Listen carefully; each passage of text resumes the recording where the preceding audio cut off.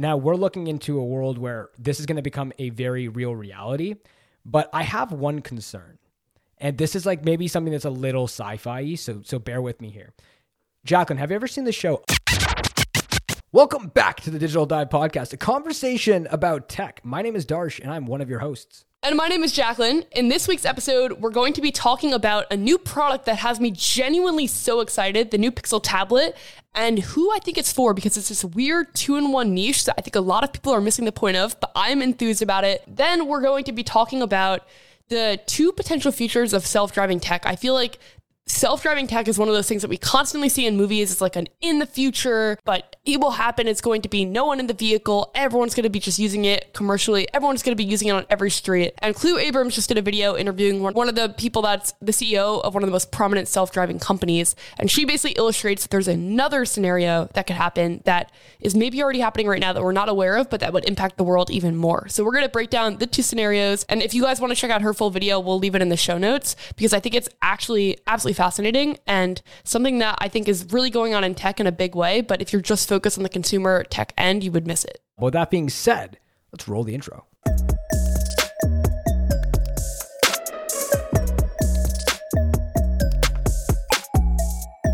right, Darsh, I'm feeling really good about this episode. I feel like this one, we're back in the throes of tech. There's a lot of content going around. And I also think we're just doing a better job of researching these episodes now. So there's more ideas. Absolutely. And talking about ideas, I have a lot of ideas for the Pixel tablet, but I'm going to leave that until the end of the topic. So I just want to kind of hear first, because you've actually had some hands-on time with it now.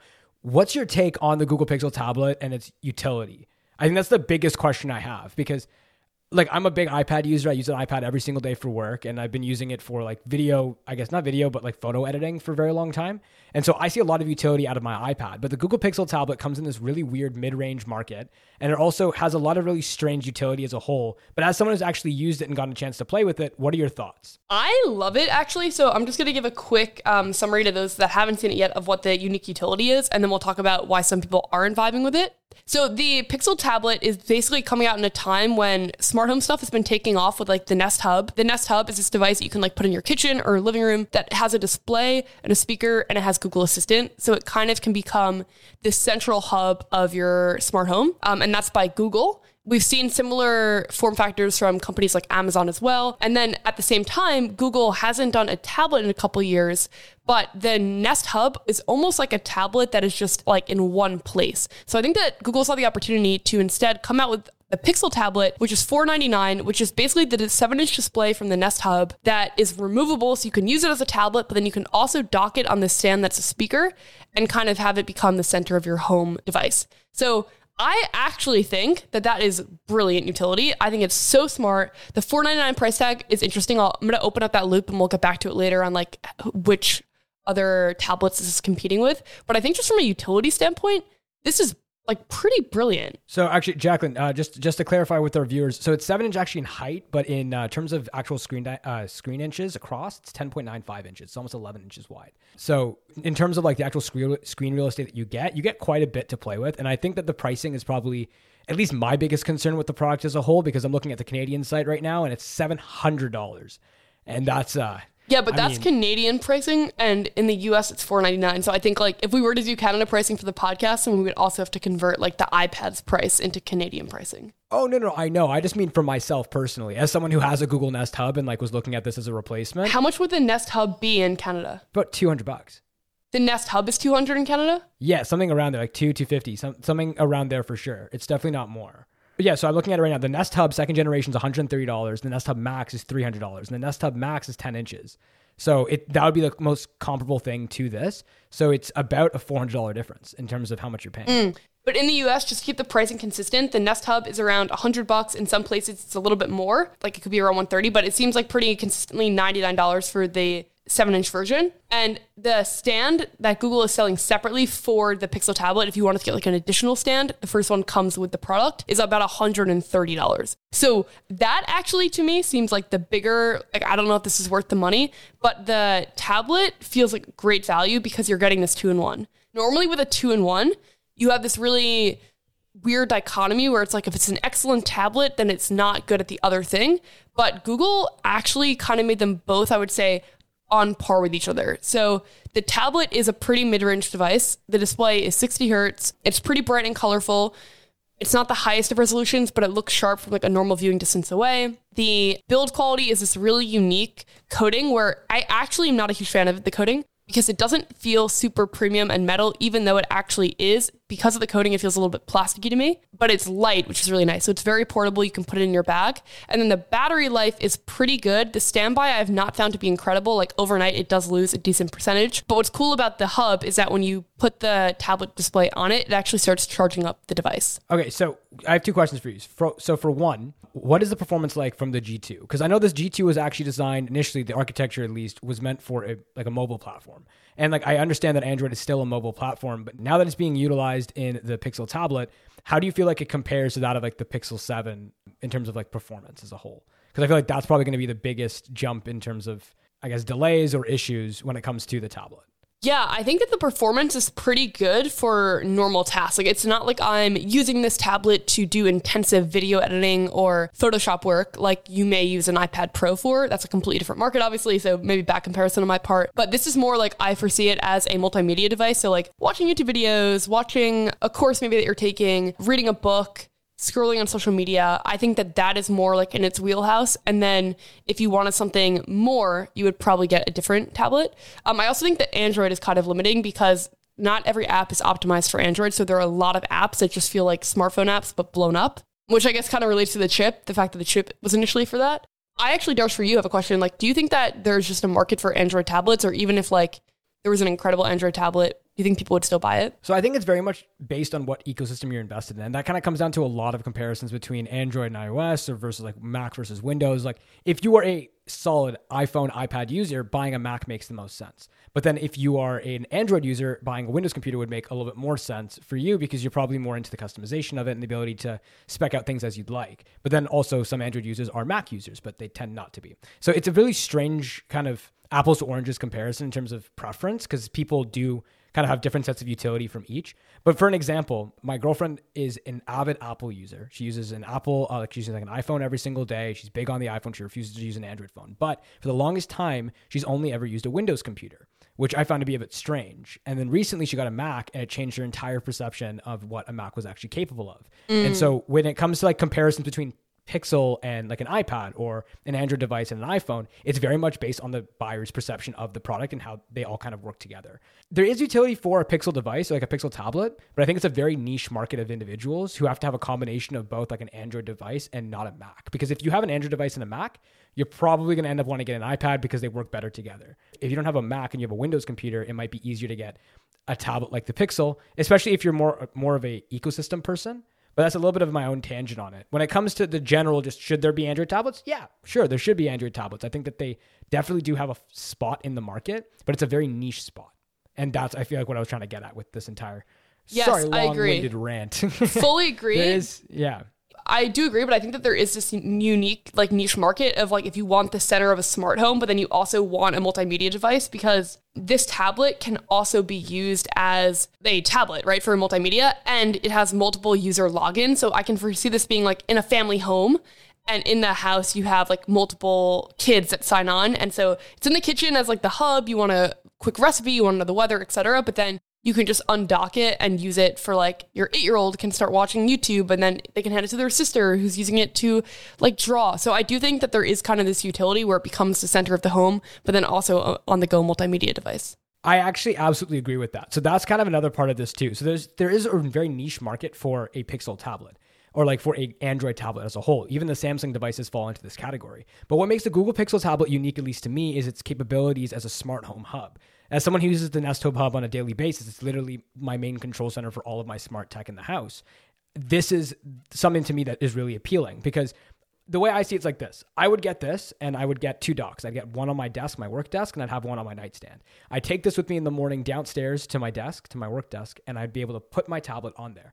Not only would it be good for me to take my Google Meet meetings on there, anything that's just between like me and like someone in my team or someone in the company that I just need to have a chat with, be easier to take calls on there and have 3 screens in front of me just dedicated to doing my work.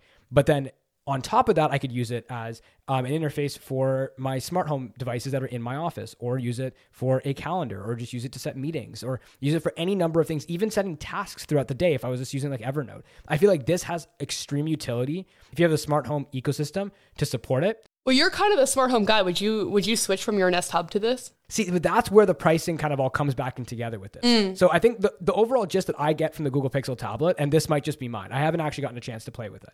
It's a decent tablet that does a decent amount of things. It offers a decent amount of utility to the average consumer. But if you are someone who's heavily invested in the Google Smart ecosystem, and I have to preface Google Smart ecosystem because Apple has just implemented this new feature on your iPhone where if you put it on a dock, it will become a smart home interface for you. So you've come to this point where you can go either way when it comes to those smart home hubs, because if they're bringing it to iPhone, they're going to bring it to iPad. And then there's going to be a ton of cases that are going to be able to, cases or chargers that are going to be able to set up your iPad and make it a full home hub. And at that point, I would probably look to switching over to iOS because it fits in better with my ecosystem at home with all of my iOS devices. But as someone who's big on Google and using the Google Home Hub right now, this is something that I would genuinely consider if the price wasn't $700 for me. And then to spend another $130 on an extra one, I'm almost spending $1,000, which I could spend on possibly even the new MacBook Air or a new iPad, like an iPad Pro. You're saying Canadian, yes. Canadian pricing wise, for me, this is like spending this much on a tablet doesn't make much sense because for a couple $100 extra, I could get a full new computer, which is something for me that's of higher priority. But also it makes it harder for me to recommend it because if someone I know around me is big into smart homes, it'd be harder for me to recommend it because the actual utility of what it does when it's docked is effectively the same of that of the Nest Hub Max, which is just $300 Canadian, where I think it'd be about $220, $250 US. So with that kind of comparison, that's where I get lost. That's so interesting because I do think that there is a very clear user for it, but I think that the market niche is probably pretty small, but it makes sense for them to do it because it kind of fills out their lineup. And so I actually love it. Like I am a big fan of the product. And I think that when I think about just families, that to me is a huge niche because I know that a lot of kids have the tablet. And then it's also so nice just to have a center hub in the kitchen and the multi-device user sign in. Like it's just great, I think, for that particular use. I fully agree with you there. Do not get me wrong. I think that this tablet could be very, very well positioned to be targeted towards families, especially like I look at my family too. Like we have a bunch of Amazon Alexas everywhere around the house, but that's because we have a Ring doorbell. And the only way to use a Ring doorbell is to connect it to Alexa systems. So if we had a Nest, for example, I would probably recommend getting one of these for our like kitchen because it would make the most sense. It's something my mom can just use to watch TV while she's cooking in the evenings or on the weekends. Because I know that she props her iPad up for that. She could easily do that on the Google Pixel tablet. But then also it'd be easy access to the doorbell. It'd be easy access to control any of the smart devices we have around the house. Like those kinds of things and those kinds of utilities, I definitely see. But as you were saying, it is a very niche market. So it'd be very interesting to see as this product rolls out, who ends up buying it. And I kind of throw this to the Digital Dive listeners now. What do you guys think of the Pixel tablet? And would you guys end up spending the money to pick up one of these for your own homes? But speaking of niche categories, I want to talk a little bit about self-driving. So Jacqueline, self-driving cars or self-driving vehicles, I guess as a whole. So you sent me this video and I was immediately intrigued. I love the idea of self-driving cars, but I want to hear, if you can, give us a kind of a breakdown of your thoughts on this video and the things that she touched on that you thought were really important and you want to talk about today. Yeah, I first of all want to say that I think Cleo Abrams is one of my new absolute favorite creators. That was an incredible video. I will say, like, it had two storylines going concurrently. One talking about self-driving cars and self-driving vehicles and how they work in society, but then the other one where she was actually going to interview the CEO of Cruise. So that was a really cool way to kind of mix everything together and keep you engaged. I'm like such a fan of her. And I think like, as I've been thinking about what I want to do with MBT next, I think that product reviews are always going to be a big part of it, but I want to expand into also covering broader tech topics. I think there's like a unique opportunity to do that with like this relatable day in life, casual hang out with me style. We'll see. I'm experimenting with it. It will either go really well or really not well. But I think that this video was so inspiring to me because it's kind of like that. So that's a random side note. If you watch MBT videos and you listen to this podcast, please let me know if you are a fan of that idea. But let's hop into this because I think that the two ideas that she basically lays out is the first idea that everyone knows, which would be normal car, but instead of person driving it, it's driving itself and it would be used for like Uber or we would own it. And then the second way that she illustrates self-driving tech being used is like for vehicles, like a giant truck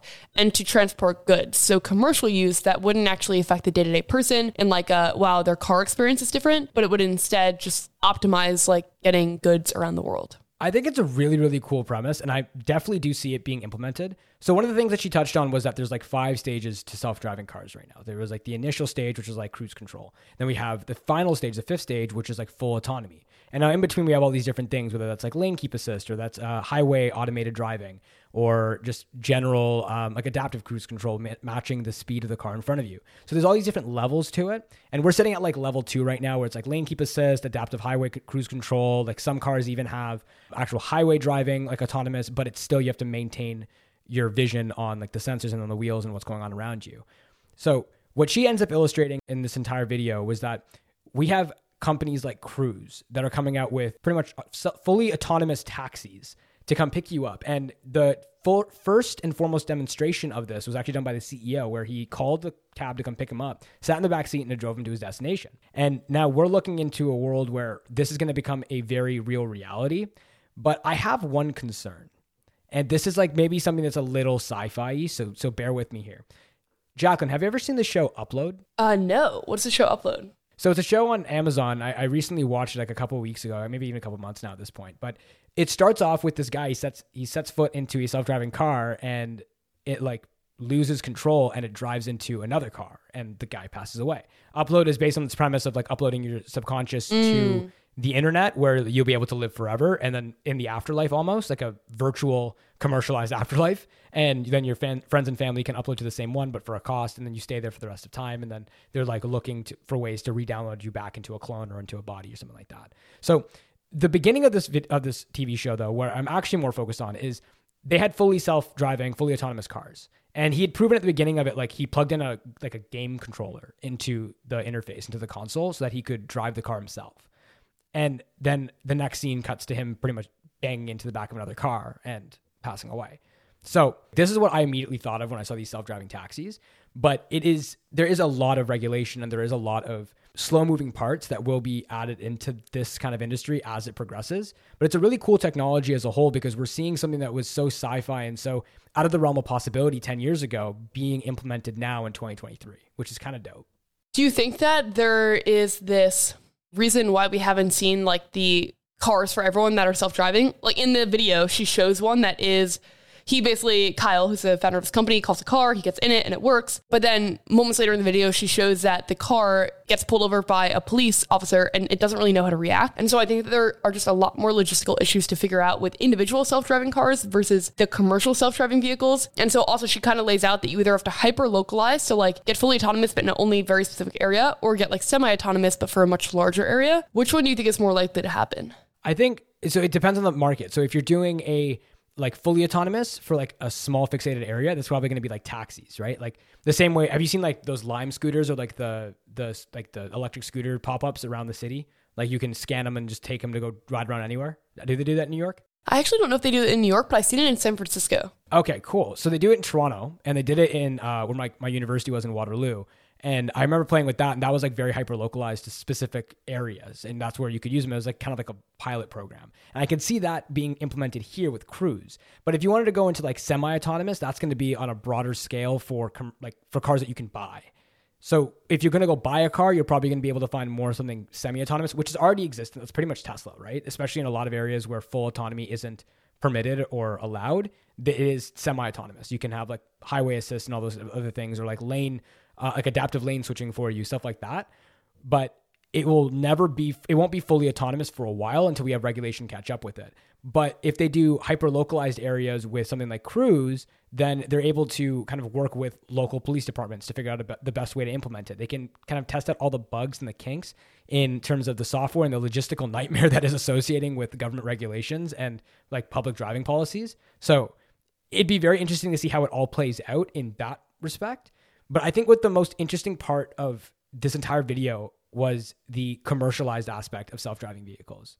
I agree, because I think it's the one that people don't really know about. Like the fact that there are trucks on the road right now that are mostly self-driving is wild. Yeah, and that's pretty sick. And I mean, for one, I'm a little scared by it just because I get scared driving next to a semi-truck in the first place. Same. Oh my God, yeah, same. Because if you're driving a car, it doesn't matter who you are. If you're in a big car or a small car, like if you're in their blind spot, you're in their blind spot. Well, I remember Marquez got hit by a truck for exactly that reason. And this was right around the time that I was getting my license. And it kind of scarred me of like being forever afraid now of driving in their blind spot. To be fair, even my buddy actually got hit by a semi truck, dead on, like T-bone collision. Yeah, and driver's side too. He walked out without a scratch. It was probably one of the biggest miracles I've ever heard. He was driving like a tiny car in the snow. Given it wasn't the semi's fault, neither was it his. He just like it was a snowstorm, and he spun out and he got hit. He came out without a scratch, thankfully. And like I'm really glad that nothing happened, which is why I'm telling the story in the first place. Yeah, imagine like you tell a story and it's completely like terrible ending. God forbid, like you're like casual. No. Like this was like he literally was absolutely fine, which is amazing to hear. And honestly, big shout out to Toyota because like his car kept him safe. But that aside, semi trucks are a very scary member of the road, at least in more populated areas. One of the cool things about this is that these are being implemented into like more rural areas where there's these long stretches of highway where they're going like 90 kilometers, I guess almost like 60 miles per hour. And they're driving and they're just kind of following the straight road. And they're kind of going from one destination to another. So say, for example, I'm a driver in a semi and they're trying to implement this. The driver's probably still in the truck, but he's probably taking a nap while the car or like the truck starts going towards a bigger city. Then when it gets into the bigger city, they start driving. At least that's what I'd hope. But this is really cool because it's able to provide like actual 24-hour service for transportation. And that's something that we've never actually really had before because there's no human error there. There's no one stopping for P brakes. There's no one stopping for XYZ. I think that's really cool. Yeah, I agree. So definitely interesting. I think that the way this plays out will be kind of fascinating to follow. And one of the things that I like about Cleo is the fact that she's always covering these big topics. So I'm sure this will not be the last we hear about it. She's actually going to be my first stuff that I like this week, which is a section of the podcast where Darsh and I'm sure everyone that's been listening for a while is like, we know what this is. But it's a section of the podcast where Darsh and I talk about different things that we like. And so that is going to be my first one. That's great transition. My first one's actually a movie I saw last night, Spider-Man Across the Spider-Verse. Ooh, I want to see it so badly. For one, I got to say, Metro Boomin really killed it with that album that came out with the movie. There were a couple of really good songs in there that I was really happy to hear. But on top of that, just like the creative direction that movie went was one, incredible. The amount of references they made to every other Spider-Man, incredible. And then for number 3, just like the genuine artwork in that movie was incredible. I loved every single aspect of it, and I would definitely go watch it again. I am going to have to see it, and also going to the movies is one of my all-time favorite things. My second one is actually movie thing. Mission Impossible, the next one is coming out. It is my favorite movie franchise of all time, and they're starting to hype it up. And I actually saw one of my friends went to the premiere and saw it and loved it. That is awesome. I need to go see it. I watched the first couple, and like I watched pretty much all of them at this point, but like I only really remember the last like 3 or 4. But this is like the end of the series, right? The end of the overall. Is it? No, I think there is more. Oh, really? I thought it's this and then one more. This is part 1. Oh my God. Well, that would be like devastating if it's for sure over. I didn't know that. I think Tom Cruise can't do his stunts anymore. He doesn't want to let the movies go on if he can't do his stunts. I did not know that. Well, I don't know if that's the actual reason, but that's what I'd assume. Like he's getting up there in age. I don't know if it's really safe for him to be doing all these stunts That anymore. is so tragic. That is like it is devastating news. Okay, wait, hype me up now. What's another thing that you liked? Honestly, the other thing that I was going to say that I liked this week was actually MKBHD's video on the Google Pixel tablet. Yeah. Immediately when it came out, I went and watched it because I wanted to know if this was actually worth the money to go invest in. And I actually really enjoyed his video. His videos have honestly become something really incredible. And actually, big shout out Miles. Like we started making YouTube videos around the same time he did. He's working cameras for MKBHD, but also has his own channel covering cars. And I was looking at I saw some of his like YouTube shorts the other day, and it just honestly blown me away. I guess that's my third one, if you really want to go that far. But no, I love Miles, and Marquez is just like as good as they get. Like every video he makes is just so consistently great. It's not surprising to me that he is like the go-to first vid. Oh, absolutely. But for me, that's pretty much it for me. Love it. All right. Well, we'll be back next Monday, 6 a.m. Central, 7 a.m. Eastern.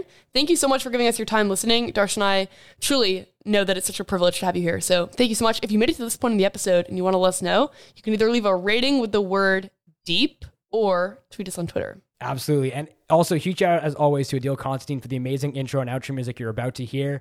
Thank you guys so much for listening. We'll catch you guys next week, 6 a.m. Central, 7 a.m. Eastern. Bye. Peace.